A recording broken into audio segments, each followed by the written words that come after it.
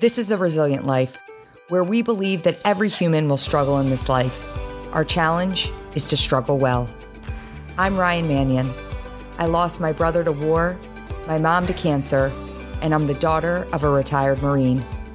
I'm also a wife, mom, author, and president of one of the nation's leading veteran service organizations.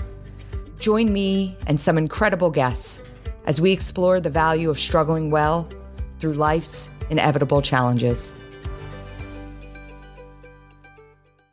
Welcome to another episode of the Resilient Life podcast. I'm excited to bring you today's guest, Wesley Hunt. I'm going to tell you a little bit about him to kick it off. Wesley is a veteran and former congressional candidate for the 7th District in Texas, where he was born and raised in a military family. He graduated from West Point with a bachelor's degree in leadership and management in 2004 and received his commission to the Army after West Point. Wes spent 8 years in the Army as an aviation branch officer and an Apache Longbow helicopter pilot, deploying once to Iraq and twice to Saudi Arabia. Upon completion of his military service and honorable discharge as a captain, Wesley attended Cornell University, where he earned not one, not two, but 3 master's degrees. Wesley is active in many organizations in the Houston area, where he serves on boards for the Harris County Center for Mental Health, the Greater Houston Pachyderm Club, and his alma mater of St. John's School. He and his wife, Emily, have 2 daughters. Did I get that all right? Perfect. I mean, I'm going to take you on the road for my next run. There we go. It's so great to have you on the show today. As I was telling you before we started, we definitely have some mutual friends, and I've heard a lot about you. I followed your congressional run, but I'd love to start out with your military service, because you come from a military family, but I'm not sure that people understand the depth of what that means for you. So can you tell us a little bit about your family's history of service? Great. Thank you so much for having me on. Really appreciate it. I'm actually honored to do this. And, as you and your family gets it, my family is kind of cut from a similar cloth, just can't help ourselves. We inherently believe that this is the greatest country in the world. And while certainly we have a checkered past in many ways, as we all do, this country is where it is because of the progress of those that gave their lives for the preservation of this amazing country. And my dad did 23 years in the Army. He retired as a lieutenant colonel. My sister went to West Point in my family first. So she did 23 years in the Army, all active duty. She retired as a lieutenant colonel, military intelligence officer. She's 10 years older than my brother and I. So I went to West Point, graduated class of 2004. My sister was 93. I was 2004. I did 8 years active duty. And my brother is also a West Point graduate. And he went on to do 5 years in the Navy. But we don't hold that against him. We still root for him. Even on Army-Navy game day, it's kind of weird, but it's all good. So there's about 60 years worth of military service just in my immediate family. And I always talk about that, and I thank you for leading with that, because that's just the kind of service and sacrifice that it takes to preserve our values and our way of life. And I don't think my family is special, quite frankly, for there are millions of families that have sacrificed a whole hell of a lot more than we have for us to have this country. I think, interestingly enough, we live in a time where we are forgetting that to a certain extent. And that's part of the reason why I ran for Congress, and why I will continue to find ways to serve in the public sector, is because we need to continue to remind them that this country is the greatest country in the world. I couldn't agree more. And you and your siblings sound like a bunch of slackers, clearly. I love, Travis my brother graduated from Navy in 2004. Yeah. And, that was a pivotal time, because I talk a lot about your class, and I've talked about it several times with classmates of Travis's, this idea that you entered in to the service academy in a peaceful time, not understanding. And my dad always says it. My dad, a retired colonel in the Marine Corps, says that this generation of men and women post 9/11, he said, they do more in 2 years than I did in my 30 years of service. And he's very quick to say that. But talk to me a little bit about what that was like, entering in, and you're following in your a little bit in your family's footsteps, your sister's footsteps, going to West Point, and then 9/11 happens. Yeah. What does that mean for you? What are you feeling? What are your classmates feeling? Yeah. Well, if our class got to West Point 2000, and for those who are not familiar with the academies, the first 2 years are what you call free, which means that you could go to any academy for the first 2 years, and then you can opt out before your first day of class, your junior year, without owing the government a dime or any service. And so 9/11 happened in the beginning of my sophomore year, which meant that basically our entire class knew that we were going to go to war, and we could have opted out of it, actually. And quite frankly, the overwhelming majority of my class stayed, and I'm actually very proud to be able to say that. I remember exactly where I was, what I was doing, what barracks I was living in, sitting at my desk when 9/11 happened. And it forever changed the trajectory of my life. And I always talk about my 14 classmates that were also killed in the global war on terror. And the greatest honor that I will ever have in my natural life will be to give the eulogy at 25 years old for one David Frazier. He was a good friend of mine. He was one of my classmates, born and raised in Houston. He was killed on his last mission, November 26, 2006. That man is the reason why we get to wake up every morning and put our feet on free sovereign American soil and breathe free American air. And men and women like him are why we get to do that. And so for our class, they've always kind of been our rallying cry. And we never forget them. We never forget their sacrifice, and we never forget their service. And even though this war took a pretty heavy toll on our class, I think our class intimately understands exactly what it means to put it all on the line and accept the responsibility when you take an oath, even if it means giving your life. Yeah, I think about that a lot. And, it's interesting because I have the unique opportunity every year to be able to go back and speak at the Naval Academy. I've been doing it for 7 years. I speak to the second class along with one of my brothers. Well, it wasn't his classmate. He graduated in 2003, a Marine by the name of Brian Stan. And Brian and I go back and speak to the second class every year. And we find that more and more, they're a little bit disengaged from the challenges that you guys faced. It's almost, and I turn to Brian a lot and I say, God, we're getting old, because I don't know, in the beginning when we were speaking, we were still engaged in heavy conflict. But now the message that Brian gives is no matter what, when you're entering into a service academy, I love how he talks about, the majority of the men and women that you're going to lose from this class are not going to be in war. They're going to be from training accidents. Yeah. So let's not forget that. And I just think there's such a responsibility when you enter a service academy to know that you're entering a dangerous profession. And it may only be for 5 years that you need to give back, but it may be a lifetime. It may be a career. And I give so much credit to the kids, frankly, because they are kids at the time who enter into these service academies, knowing that ultimate responsibility that rests on their shoulders. So I thank you and your family for your siblings for their service and for stepping up and to serve at the second greatest service academy that exists. I bet you weren't saying that on Saturday, though. Yeah, that was a tough game. But I said, you know what? 2020 can have an Army win for the Army. I know, right? We'll take the 2021 win. Sure. I'd love to talk to you about, I was doing some research on you and I found some interesting things. And I'd like to touch on it a little bit as it pertains to what's happening in our country with race relations. And I read that your great grandfather was actually a slave. And you go from not being free to having multiple people in your family fighting for freedom.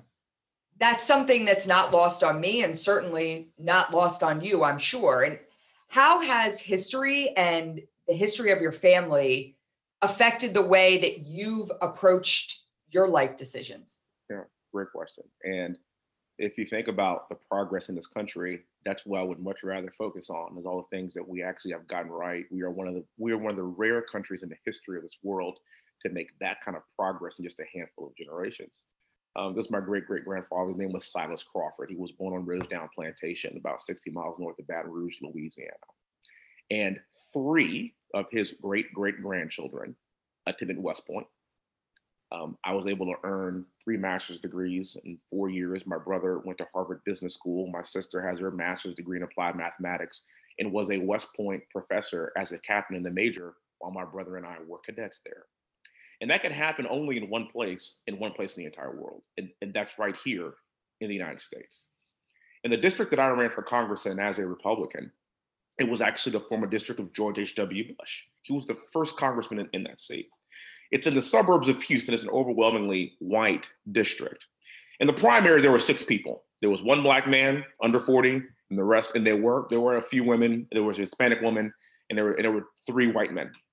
And I won by 32 points, 34 points, with no runoff. I tell you that because I realized something, that there's a disconnect between the America that I live in, that I see every day, and the one that I see on television.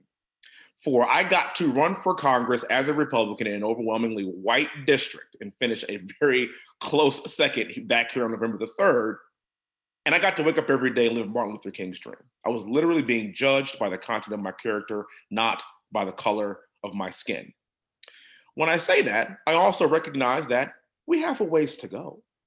We always do. That's actually a part of the human condition, is that we actually are not created perfectly. We have our flaws. But when you spend some time in the Middle East, you spend 2 years in Saudi Arabia, you see the world as I have. I've been on every continent with the exception of Antarctica. And I realized very quickly that compared to these countries, we don't really have problems. There are people that are flocking to this country day in and day out just to have the opportunity to be called an American. They wait in line, they wait for years, and sometimes they never even achieve that goal. So sometimes I do recognize that we fall short of perfection and we need to work together to get things done. But I always tell people that the rising tide raised the elevation of all ships. And quite frankly, I talk about my 14 classmates that died. They didn't die for white people, for Black people, for Asian people, for Hispanic people. They died for Americans. The only way for us to continue to heal and progress and get better is to do it together. I always tell people, turn the TV off. See how you treat other people. See how you are treated. How much does race really matter in your own personal lives? I think you'll find your answer if you're being really honest with yourself. And that's not to excuse certain incidences that we have seen that have been broadcasted all over television that are wrong. Yeah. Okay, there's right and wrong. Like when I looked at the George Floyd situation, I didn't really even see it as this is a Black man. I saw this as in American. Right. But we are allowing, I think, certain groups to divide us in a way that's not indicative or accurate of who we are as a country. And I like kind of being the messenger to describe the country that I know and love, which oftentimes tends to be antithetical to what you see on television.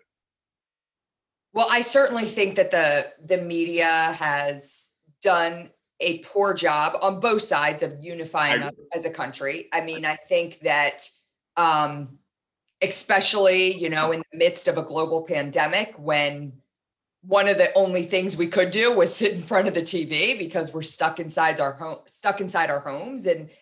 But what else can we do? And I largely agree with a lot of what you're saying, but I do think, again, there are issues that still exist. And outside of just turning off the TV, like what more can we do to be a more unified country? A lot of what I talk about at our organization at the Travis Manion Foundation, we live by this motto of if not me, then who? Those are the 5 words that my brother spoke before he went back for his second deployment. It's the ethos that we try to drive into every veteran, volunteer, anyone that's involved with our organization. And I've had conversations with our staff where when when things were happening, when there was racial divide and they talked about, well, what can we do? We need to do more. And I said, we just need to do what we're doing, because in what we're doing, getting out there every day, being this collective group at the Travis Manning Foundation, we are a diverse group of people from all different walks of life. And we're coming together for the common goal to instill character in our country, right? So by doing that, we're playing a part in the solution and being the solution to all of these social issues. But what else do you think that we can do in order to unify? I mean, it's an easy thing to say, just turn off the TV, right? And I agree with that. But what else? We need to understand history, and we need to understand our history, and we need to understand what progress is. So if you think that this is racial division to a lot of people, you need a history lesson. At one point at West Point during the Civil War, you had West Point graduates that would spend 4 years together, training together, learning together, eating together, and they became dear friends together, and soldiers and classmates. They entered a time at war during the Civil War, and you had West Point classmates that were killing each other. That's division. I talk about my grandfather, my great-great-grandfather being a slave. I talk about my father, who's alive and well, 72 years old, lives right here in Houston, Texas, about 30 minutes away from where I sit right now. Born and raised in New Orleans, Louisiana, sat on the back of buses, my father. There was a time in this country when we had Vietnam soldiers that didn't volunteer, they were drafted, that would come back losing sometimes their limbs, oftentimes their minds due to PTSD. They get off the airport dressed in their full uniforms, and they were spat on in this country. You see, a lot of times we lose perspective because we see something happen because of social media and because of our smartphones. We walk around with a supercomputer every day. You see this one incident that's on the Fox app, CNN app, then it's on all news channels, then it's on Twitter, then it's on FB, then it's on IG, it's on everything. And you're like, oh my gosh, the world's on fire. But only one thing happened. And what we do lose is just this perspective of growth. What I find fascinating at West Point is our barracks there are named after famous generals and former presidents like Eisenhower and Grant. There's a MacArthur barracks and many others. And of course, there's a Robert E. Lee barracks. Now, I spent a semester living in Robert E. Lee barracks, which I found fascinating because here I am living in the building named after a man who fought against the rights of people who looked like me, fought against the rights of my great-great-grandfather. I would walk under that threshold every day with a smile on my face, thinking to myself, this is one hell of a school, one hell of a country. And if it were named anything differently, I wouldn't have that perspective. For we as Americans are not defined by names on buildings. We're not defined by statues. We are defined by being Americans first. So to answer your question, I think more than just turning off the TV, we need to have a re-education as to the progress that we have made. And of course, in certain instances, there are certainly certain amounts of racial injustice. I mean, I've been a Black guy for like 38 years. I've been Black my whole life, last I checked. Okay, so I get it. I've seen it, I've experienced it. But holistically speaking, if I compare my life to the life that my father led, my dad always tells me, son, as a Black man in this country, you don't have problems because I did. Right. Now, let's take that example and let's build and let's grow on it. But the idea of demonizing every little mistake that we do, I think sets us back instead of pushes us forward. Quite frankly, I think we live in a time where people actually do want people, not everybody, you have their crazies on both extremes, don't get me wrong. But in this country today, people just want to live a good life, want their families to be safe. They want freedom, they want liberty, they want justice, and they want to rely on people like our families to defend and protect them. That's it. I could not agree more with that. And I think that is the problem today. You touched on a little bit with social media and the quickness of how news travels. And, it's almost that idea of elephant or whisper down the lane, right? And first person who whispers it, by the time it gets to the last person, it's a completely different story. But I think we miss the part where there is, and frankly, I look at it from the political spectrum too. You've got Republicans, you've got Democrats, and I'm a Republican, but I'm just an American. I'm actually an elected official. I'm the supervisor of my town. I've been so for almost 10 years now.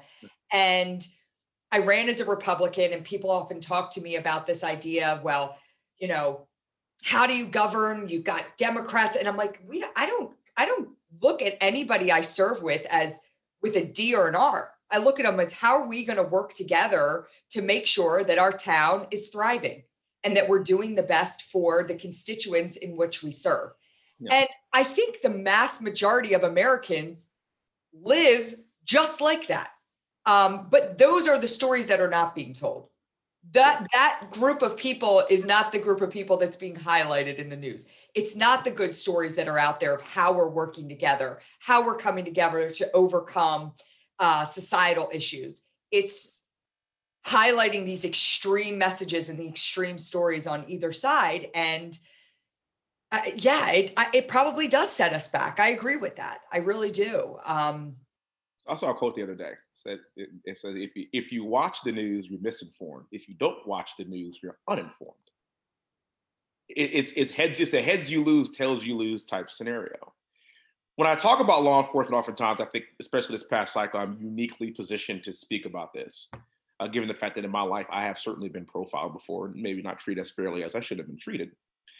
When you think about every single interaction that our law enforcement has with our citizens in this country every day, compiled on every week, compiled on every month, compiled on every year, really, they're doing an amazing job.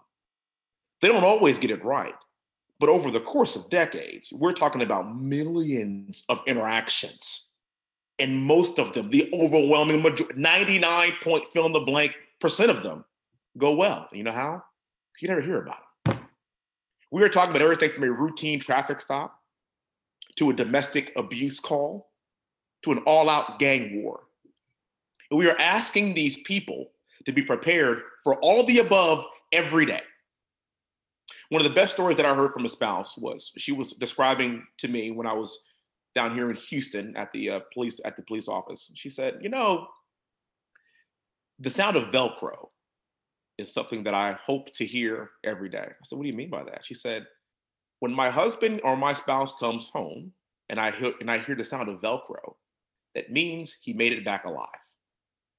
Now you think about the thousands of families that sit around all day waiting to hear the sound of Velcro and what we ask these people to do for us every day. Now, do they get it right? No. But to your point, we're going to focus on the 10 incidences that happened this year that are the worst of us. And we're going to ignore the hundreds of thousands of interactions that went quite well. What I do like about what we're seeing is there's a healthy distrust that's happening with the media right now. This is the reason why we're seeing the rise in podcasts, especially long form podcasts. People are willing to listen 45 minutes because they realize that the headlines are lies. And if anybody wants to be informed, not misinformed or uninformed, they just want to be informed, we're realizing that you need to hear the full story. You need to actually turn the page. Yeah. And this is why even, I had the opportunity to be on Joe Rogan's podcast a few months ago. It was the coolest thing about the campaign. That guy is awesome. It was so much fun. Why is he doing so well? Why are people willing to sit and listen for 2 hours to hear somebody talk about topics? Because 10 years ago, that wouldn't happen. Right. Because news had more credibility. Now, we're kind of getting over it. And I think hopefully our generation could be a generation through technology, through information flow, through ease of getting good information. I remember when I was a kid, I had Encyclopedia Britannica. And now I can look up whatever I want at any time, to include who the Mandalorian is, because I'm obsessed with that. It was amazing. We have that access, and hopefully that level of information flow allows us to sift through all the lies to just be informed citizens. And I think we're actually moving in that direction. So where do you, outside, and I'm a big fan of Joe Rogan as well, and I will sit through and listen to all his long form podcasts, but where can you get information so you are informed? If if you don't have that kind of time, right? Like if I'm coming to you saying, Wes, I need quick bites. I need to know what's happening. Is there a place that you go? Yes, there is. There's the Wall Street Journal, in my opinion. That again, it does lean left, but I do think they tend to be more accurate and more fair. There's The Economist, that's actually not based out of the United States, so it's an outsider's perspective that also tends to lean left, but we are talking, crazy. And then to kind of give a good juxtaposition of those two, I'll sometimes take a glance at the New York Times, actually. And I think it's important for people to consume multiple angles and multiple political views. Sometimes we bifurcate ourselves, R or D. I don't want to hear the other side. Yep. That's it. And that's just unhealthy. That's not critical thinking. I will admit, as optimistic as I am about this country and about the way I view the world, as optimistic as I am, I will say that this is probably, sadly, the toughest time that I have seen in terms of people not even being able or being willing to listen to the other side. I think that's probably one of the biggest challenges that exists right now. This,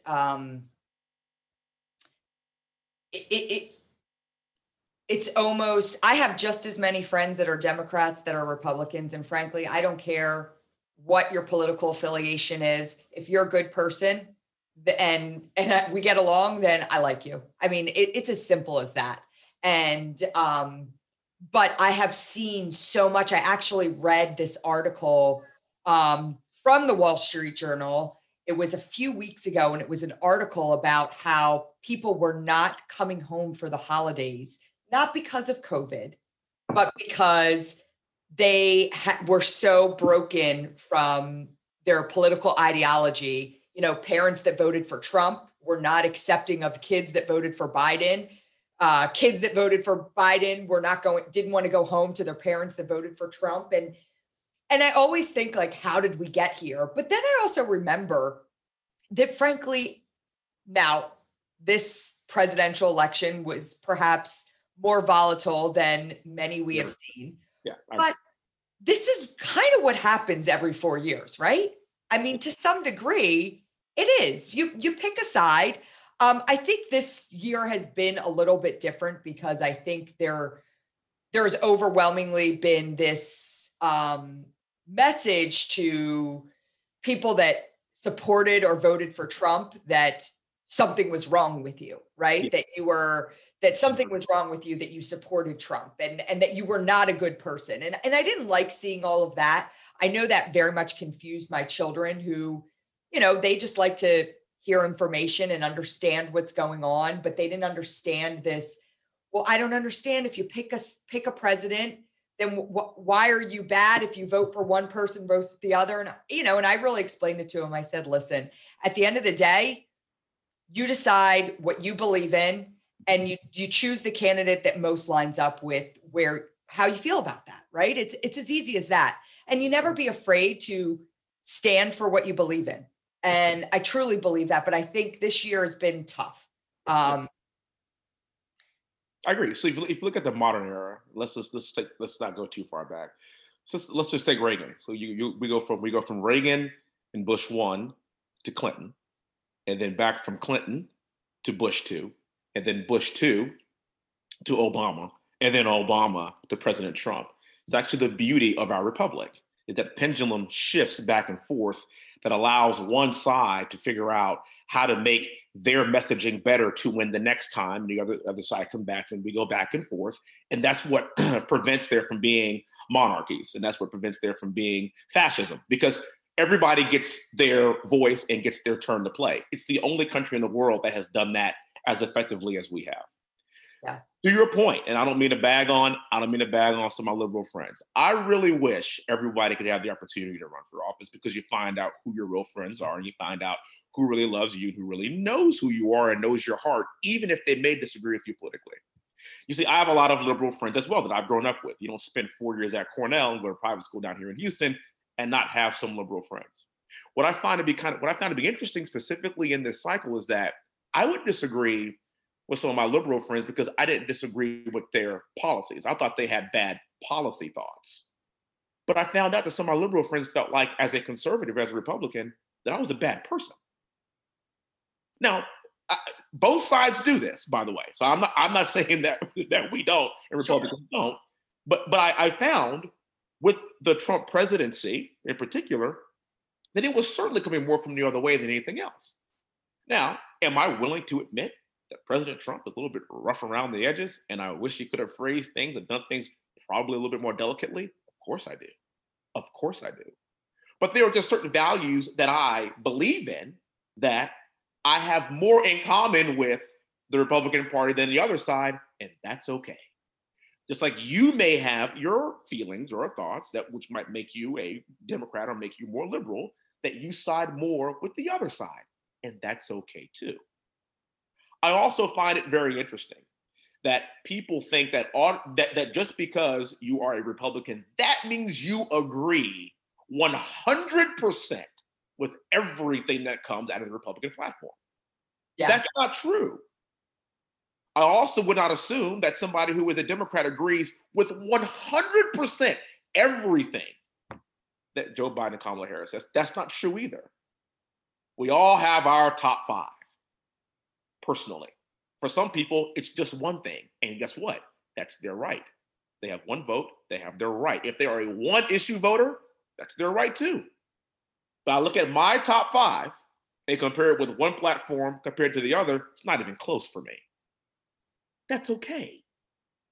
I think for whatever reason, we've kind of lost that because you have a media that was attacking the president incessantly, and then you have the president that was pouring napalm on it every morning with tweets, and then all of a sudden everybody just got completely just caught up in the wave of the high momentum and the high swings back and forth, instead of just letting the calm, rational people within the boundaries, which is actually the majority of us, speak. Yeah. So I'd love to dive into this a little bit more because I agree with what you're saying. And I often think about, again, for me, I have certain things that I believe in. And but I also think about this idea of, and I said it when President Trump was running for president, I would say, he's just not presidential. Yeah. And people would say to me, well, what is, my very conservative friends would say, well, what does that even mean? And I couldn't articulate it well. And I'd say, well, I don't know, but he's just not presidential. And, I'm looking at presidents throughout my lifetime that, Democrat or Republican, there was an air about them that was presidential. And I couldn't put my finger on it, but there was a little bit of this, for me, a little bit of this crisis of character where I would like things that were happening policy-wise, but then I was having a lot of trouble digesting things that President Trump would say and being able to justify them and say, for me, I believe in being a good person, having integrity, being morally sound. And there were things that I would see that just didn't line up with that for me. And so I struggled a lot over these last 4 years. And I'd love to know, because I don't think people get asked that a lot. It's just like, well, you support Trump, so you support everything that he does, everything that he believes in. And so did you find that at all?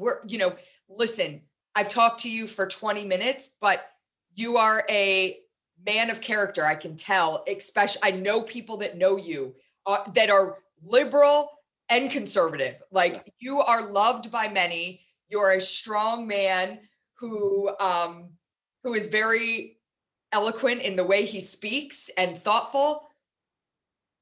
But you've got a president that frankly wasn't. So what did that do for you? And do you just miss it?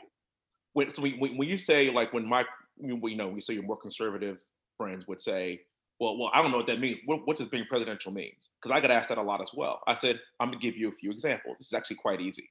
Because a lot of people, when they like their guy, they like their gal, they don't want to face certain facts. Right. I said, John McCain is a war hero. John McCain is gone. John McCain, maybe you don't agree with all his policies and politics. I didn't either.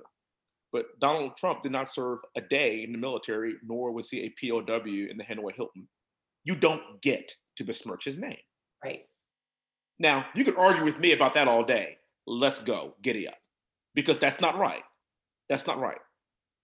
When COVID-19 happened, we all have our views and our takes on that. My whole family had it actually a few months back, and we're fine, but we could discuss how we could or could not have handled it.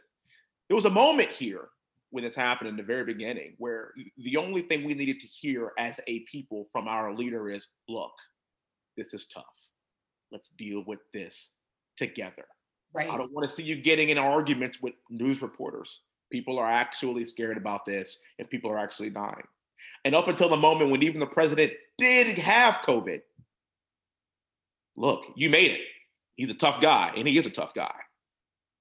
But walking across the White House lawn, taking off your mask on the balcony for a photo op, the only thing we needed at that point is, by God, I was able to get past this. I'm okay. I'm alive and well. My family is fine. How can we work together to prevent people from dying from this? And I want to work with America to do that. I watched this Challenger, the shuttle Challenger. There's a Netflix special on it. And there's a moment when Reagan gives a speech after the Challenger exploded. It brought a tear to my eye. That's presidential. Yep. Now, if you don't know what that means after what I just told you, then I can't help you. But there were actually multiple moments in this time where I think past presidents would have died to be in this position. And President Trump just didn't get it right from a tone, from a leadership standpoint. Now, that's not his strength either. There are certain things that he's actually quite good at, I will tell you. There are certain things that I actually really appreciate about the presidency, and we could run through those too. But what made it difficult for candidates like me in this country was differentiating ourselves from some of the talk, some of the rhetoric, and some of the perception with the policies that were very sound. Yeah. And I think over the next 4 years, we're going to get a really big dose of just how sound those policies really were. We will see. But I think we as soldiers and we as Americans do understand discipline, character, what it means to have this warrior ethos, this warrior spirit within us to represent those that have come before us that sacrifice so much, and we must get up every morning and honor them. Did President Trump display that on a consistent basis? No. And I think at some point, you have to, even with my kids sometimes, and my parents tell me, I mean, I know, I got it. We think our kids are perfect. I got it, but they're not. Right. And every now and again, we have to have a very truthful and honest conversation if we want to get better.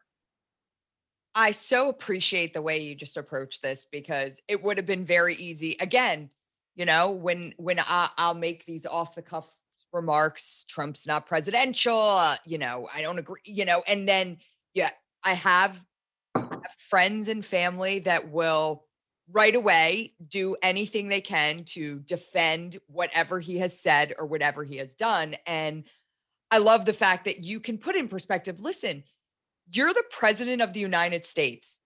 You're going to be criticized. And if we can't look at that and not have blinders on at all times, like we don't advance as a society. Like we have to be able to call it out when you do something wrong and you do something right. We are humans. We are flawed. We're going to do things wrong. And so I love the way that you address that. I want to talk about your run. Yeah. So you touched on it. You ran, and in a challenging primary, you won by 32 points. Yeah. That's huge. Yeah. And then you run in the general against a Democrat incumbent, Lizzie Fletcher, correct? Yes. So tell us a little bit first why you decided to run for Congress. Let's start there. Yes. Okay. So again, you know, I go back to my family history and just the idea of continuing to give back to this country. I think, quite frankly, we don't need any more professional politicians. We don't need any more. No offense to my lawyer friend. My best friend's a lawyer, but he'll joke. I joke with him all the time. He will agree. I think we have plenty of attorneys in office right now. I think having just pragmatic people that have laid their lives on the line for this country. We just need more of that. 2 years ago, in 2018, was the fewest number of veterans that we had in Congress in the history since World War II, actually. And now that you start to see the post 9/11 men and women mature and get a little up there in age, we're almost 40, right? Then now all of a sudden you see us starting to give back in different ways, because if you're wired that way, you just can't help yourself. That's just who we are. My dad was a man that required us to continue to serve in some capacity. And so when I look at a district like this here in Houston, Houston is the energy capital of the world. It's an oil and gas town. First football team here in Houston was the Houston Oilers. I mean, it is real here. And if you look at the suburb, again, it was a 40-year Republican district, just flipped Democrat in 2018. And what I thought was actually a very off cycle. We had Beto O'Rourke down here. We had straight ticket voting. A lot of factors played a role in that. And I felt like that's not the spirit of this district at all, especially if you're looking at and hearing about some of the energy policies that are coming from the Democrat Party right now, particularly in Houston, and what is the energy capital of the world. So I felt like at this time in my life, even though I've never run before, this is a good fit. Dan Crenshaw is in the district that's just north of the district that I ran in. So I got to know him. I got to know he and Tara. Dan is just an amazing dude. I mean, salt of the earth, best guy, was very helpful in my run. But most importantly, he was an inspiration to me and other veterans to get into the fray, because that's how leaders do, and that's how leaders act. We step up when it's time. And so we were doing very well, humming right along, doing great, and then COVID hit. From a money standpoint, we were one of the top 3 fundraising candidates in the entire country. I got to do Texas Reloaded with Dan. That was an awesome day, awesome ad. Had the opportunity to be on the Joe Rogan podcast.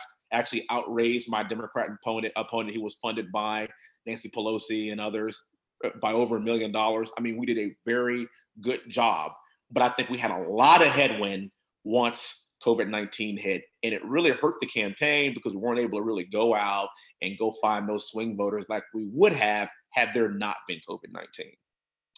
I will also say this, we have to adapt. We as a party have to adapt. We have to look at situations, and as we said, the military is met, TC, defended. We have to learn and adapt. And I think there are certain ways where not just my campaign, but also our party can learn from and adapt here for the next cycle. So you jump in, like many post 9/11 veterans, like you said, you jump into this race. And, I shared with you a little bit before we started. My dad ran for Congress in 2008. Yeah. And so I know the trials and tribulations that come with a congressional run. It is every day, 24 hours a day. And frankly, you're not thinking about what happens if we lose. Like, that's not even a thought in your head. No. It's just about, what do we have to do today? Right. Yeah. And what do we have to do tomorrow to win this race? And so when the election day comes and you realize that you have not been successful, it was a crushing blow to my family. It was tough. And so I know a little bit about what you went through, but I'd love to talk about that. Like, when things don't turn out the way you expected, which can be extremely defeating, like, what does that do to the momentum after you pour yourself into something only to come up short at the end goal?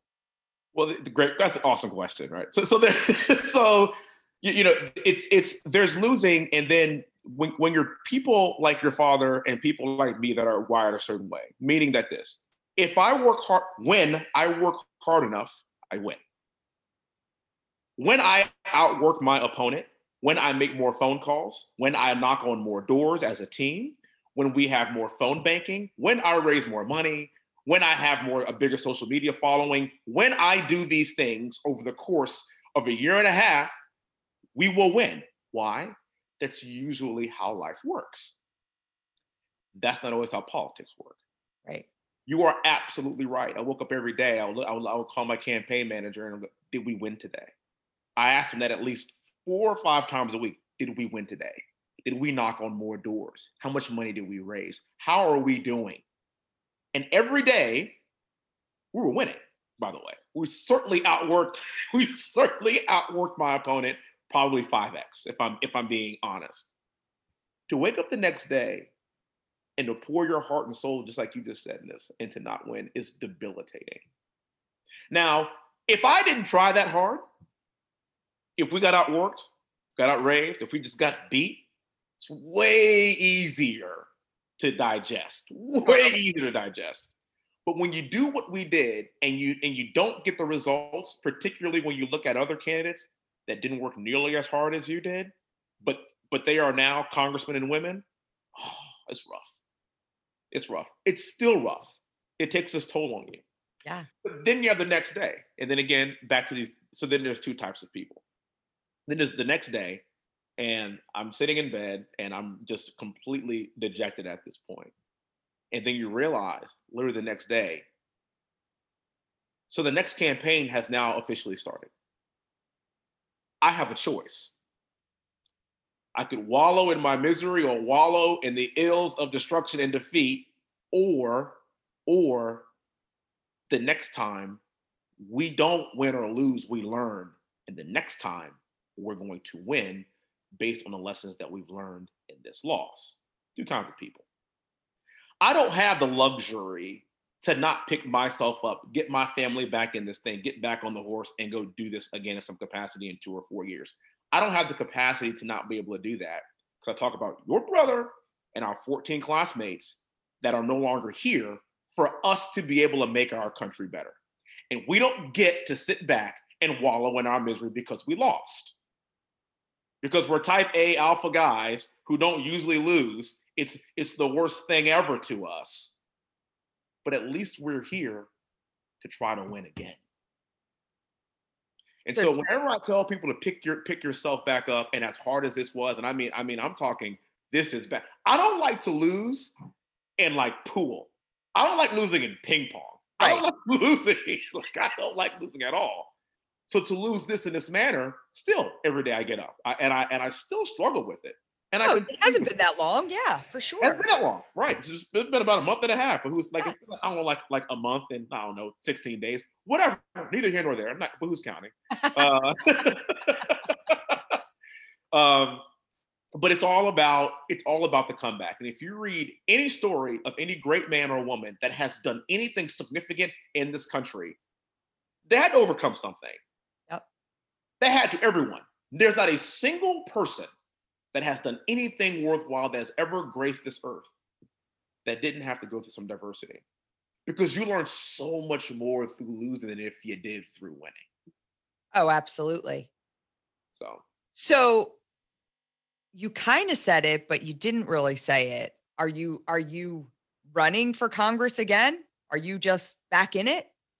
So we are redistricting here in Texas.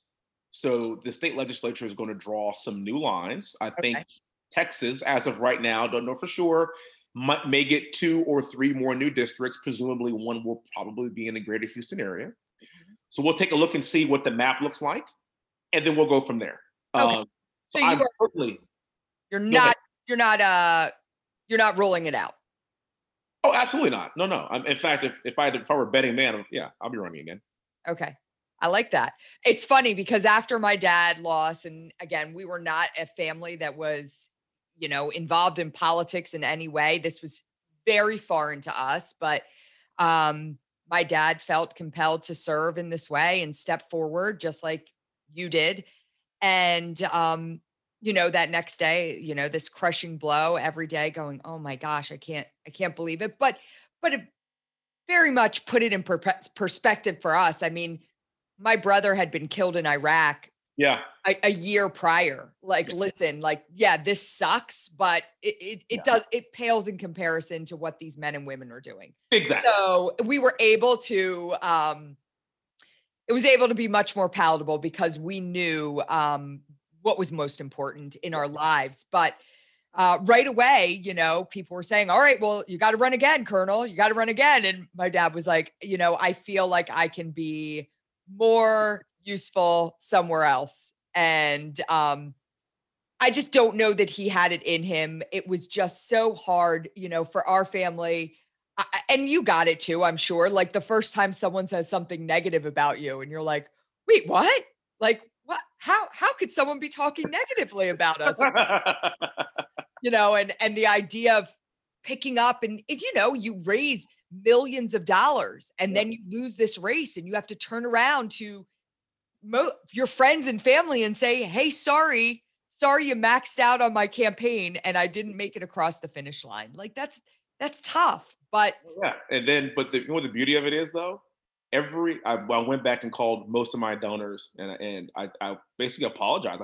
I felt like I let them down yeah. before I could even say a word. But like this is literally, I would almost say 100% of the time before I could even finish the sentence. They're like, yeah. Call me when you run again. I will definitely support you again. We need you in there.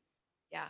Well, I hope that you'll run. I think you'd be a fantastic congressman. Thank you. What's one thing that you learned during that campaign about yourself? Is there anything you can think of? The one thing that I learned, the most important thing that I learned is, and this is going to sound kind of cliche, if you will. Texas is amazing. When I oftentimes found myself, if you could imagine suburbs, Houston, predominantly white, affluent areas, I would find myself in homes with 80 people in them. And I was the only Black person in the room. And they were there to contribute and they were there to see me. And they wanted me to represent them in the halls of Congress. I got so much energy from walking into these rooms that I could never tire of this. Anytime somebody asks me, how do you have the energy to do this? Like, what do you do? I mean, today it's your 5th event. How can you possibly even formulate sentences even more? Well, one thing is God made me an extrovert, so I get a lot of fuel from other people. But secondly, it's if these people are taking their time and their resources because they want to see me represent them and be one of 435 men and women in Congress, and I represent them. There's no greater honor than that, actually. There really isn't. And what I learned about myself is that I'm actually driven by helping and being a part of the solution and being a part of the people that do pass legislation in this country. Because the problem is this: if we're going to ask someone to pay the ultimate sacrifice in the defense of this great nation, I think we need more people making decisions that have been there. Well, you lead me into the next question that I was going to ask you, and you gave me the perfect segue. Historically, 31 out of our 46 presidents have served in the armed forces, which is something that I am passionate about. I serve on the board for With Honor, Yep. a PAC that helps veterans, Republicans, and Democrats get elected to Congress. And representation in Congress for veterans is historically low. What qualities do you think veterans possess that position them to represent our country in government outside of everything you've talked about? The understanding of men and women that make the ultimate sacrifice, understanding what it means to serve. Is there anything else that you can pinpoint that makes them uniquely qualified? Yes, it's grit, is what it is. It takes a lot of grit. It takes a lot of discipline. And most importantly, it takes a lot of, I think I used the word before. I used to make fun of this word when I was at West Point. Again, it's the word intestinal fortitude. So I actually, now that I think about this, I actually brought up Dan Crenshaw a second ago, but this is also fascinating. So President Trump made a comment about John McCain. Very few people stood up and said anything about it. A negative, pejorative comment about him. And this is after he'd even passed on. Yep. And Dan Crenshaw made a tweet about a year and a half, maybe a year and a half, but it said, Mr. President, please stop talking about John McCain. Yeah. Now, did he get a lot of heat for that? Of course he did. But that's the kind of people that are like, see, look, you can say what you want about me. I'm going to have the courage to say that, even if it means I might lose your vote. Right. That's the difference between service members and non-service members. It's the idea of kind of like we were talking about with losing your brother and you and your family having to deal with this loss. And that is, at the end of the day, it's not 2006. I'm not flying around in Apache and I'm not getting shot at in downtown Baghdad. been there before. If it means me making a tough decision or making a tough call, even if it's unpopular, even if it's unpopular from my constituency, well, then guess what? I can deal with that. And if you don't vote me in office the next time, then that's your prerogative. But that doesn't mean that I am going to forego my principles and what I believe in to make sure that I do the right thing. And I think we're just inherently wired that way, even the Naval Academy guys.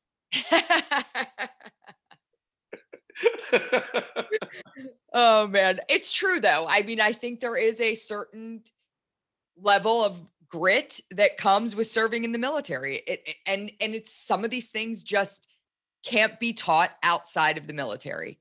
And I think, it's grit and it's perspective.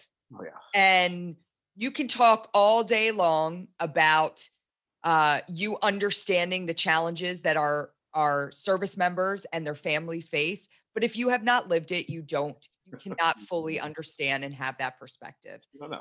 So, I am a proponent for mandatory service for all Americans in some capacity. I think that our young men and women need to understand what it means to serve. And it may not all be in the military, and that's okay. But there are so many ways through the Peace Corps, Teach for America, that young people need to understand this idea of selfless service, of stepping outside of themselves, of not looking towards what am I going to do for me today? What am I going to do for me tomorrow? And I think that's, in some ways, that's how we're grooming our next generation. And we've got to look at it differently. And that's why I love the work that we do at TMF is all about making sure that our military veterans are actually taking the lessons that they've learned and passing them on to our youth so they understand what it means to be a servant leader in their own backyards. There's so much that can be done. And we have fantastic, and I have to get you connected more with the work we're doing with youth in the Houston area, because you would be a fantastic Character Does Matter mentor. So I'm going to put that out there to maybe get you on the hook. It's so important for kids to understand this idea. And I think you touched on it. And what character strengths in yourself do you think have allowed you to accomplish what you've accomplished in life? My parents, we used to have a whiteboard in our house, and it said, God plus education equals success. And the idea of being driven, I think that's the character thing that I have, is just driven to do more, with the combination of making sure that I believe and have a healthy, fearful understanding of the God that we all serve, that I serve, and understanding the importance of education being the great equalizer, regardless of your race, religion, color, creed, sexual orientation, will lead you to success in this country. I think I have an unwavering belief in that. I think it's 4 degrees, and I still believe in God. So hopefully I will ultimately be successful. Is something that I believe is inherently the great equalizer amongst us all. And my desire that I have for the world to understand that basic formula. Now, in education, it doesn't necessarily even have to be Ivy League degrees. I'm talking about educating yourself, educating your body, mind, body, soul, spirit. All these education is a very broad, it's a very broad spectrum antibiotic about this. Yeah. So that's kind of like the panacea that I like to use for this example. But educate yourself, serve a higher power. In this country, you will be successful.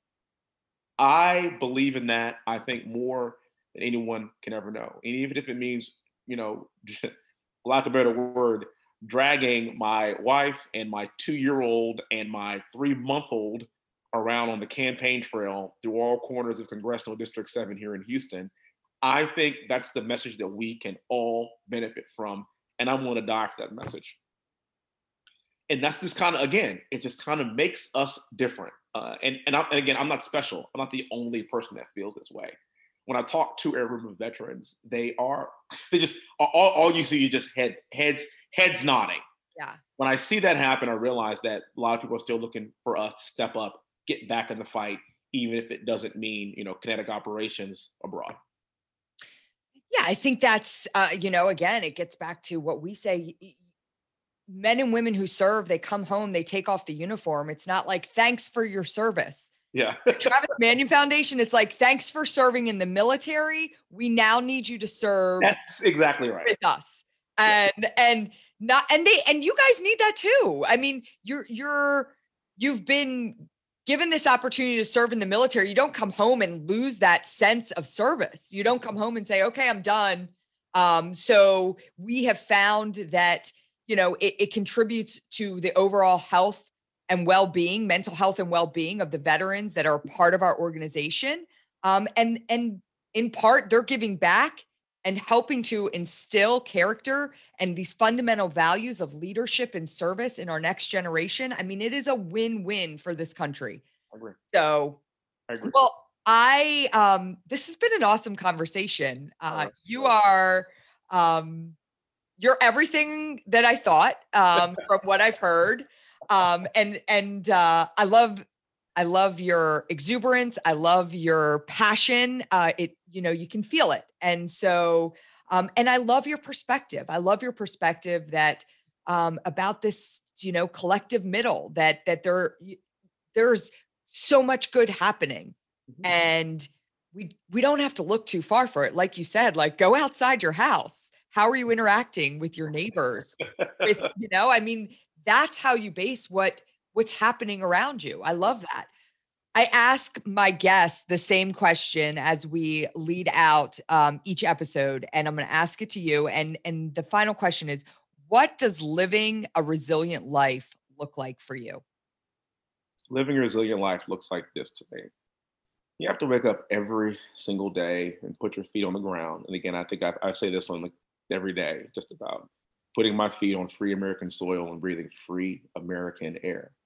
And knowing that the word resilience means that even on days that aren't perfect, even on days where you're kind of down, even on days where you're kind of down and out, as I have even experienced over the course of the past month, you have to be resilient enough in yourself to continue to find joy in life, remember those that pay the ultimate sacrifice, and have the resiliency to continue to find a way to serve. Right now, I kind of feel like I'm on the bench, but resilience will be me walking through the halls of Congress as a congressman 2 years from now. And I need to start working now to achieve that goal then. I think that's the definition of being a resilient person and living a resilient life. I love that. And as a Gold Star sister, I can't thank you enough. It's my honor. For your commitment. And it's not just, I can tell it's not just you saying it, the idea that what you do is for the men and women who have given their lives in service to this country.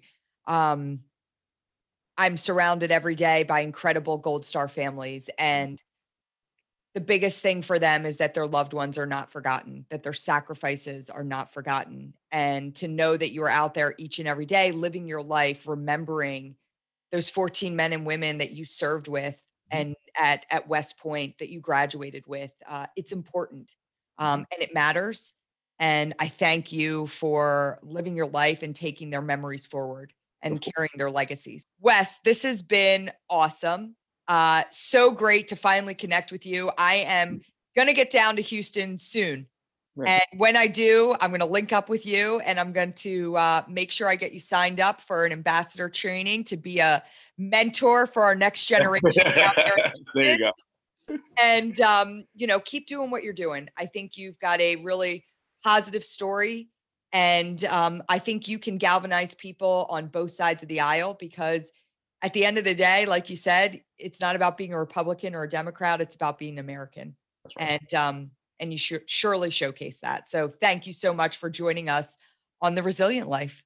It's my pleasure, and God bless you. Thank you for joining us for another episode of the Resilient Life podcast. Please make sure to like, subscribe, and share with your friends.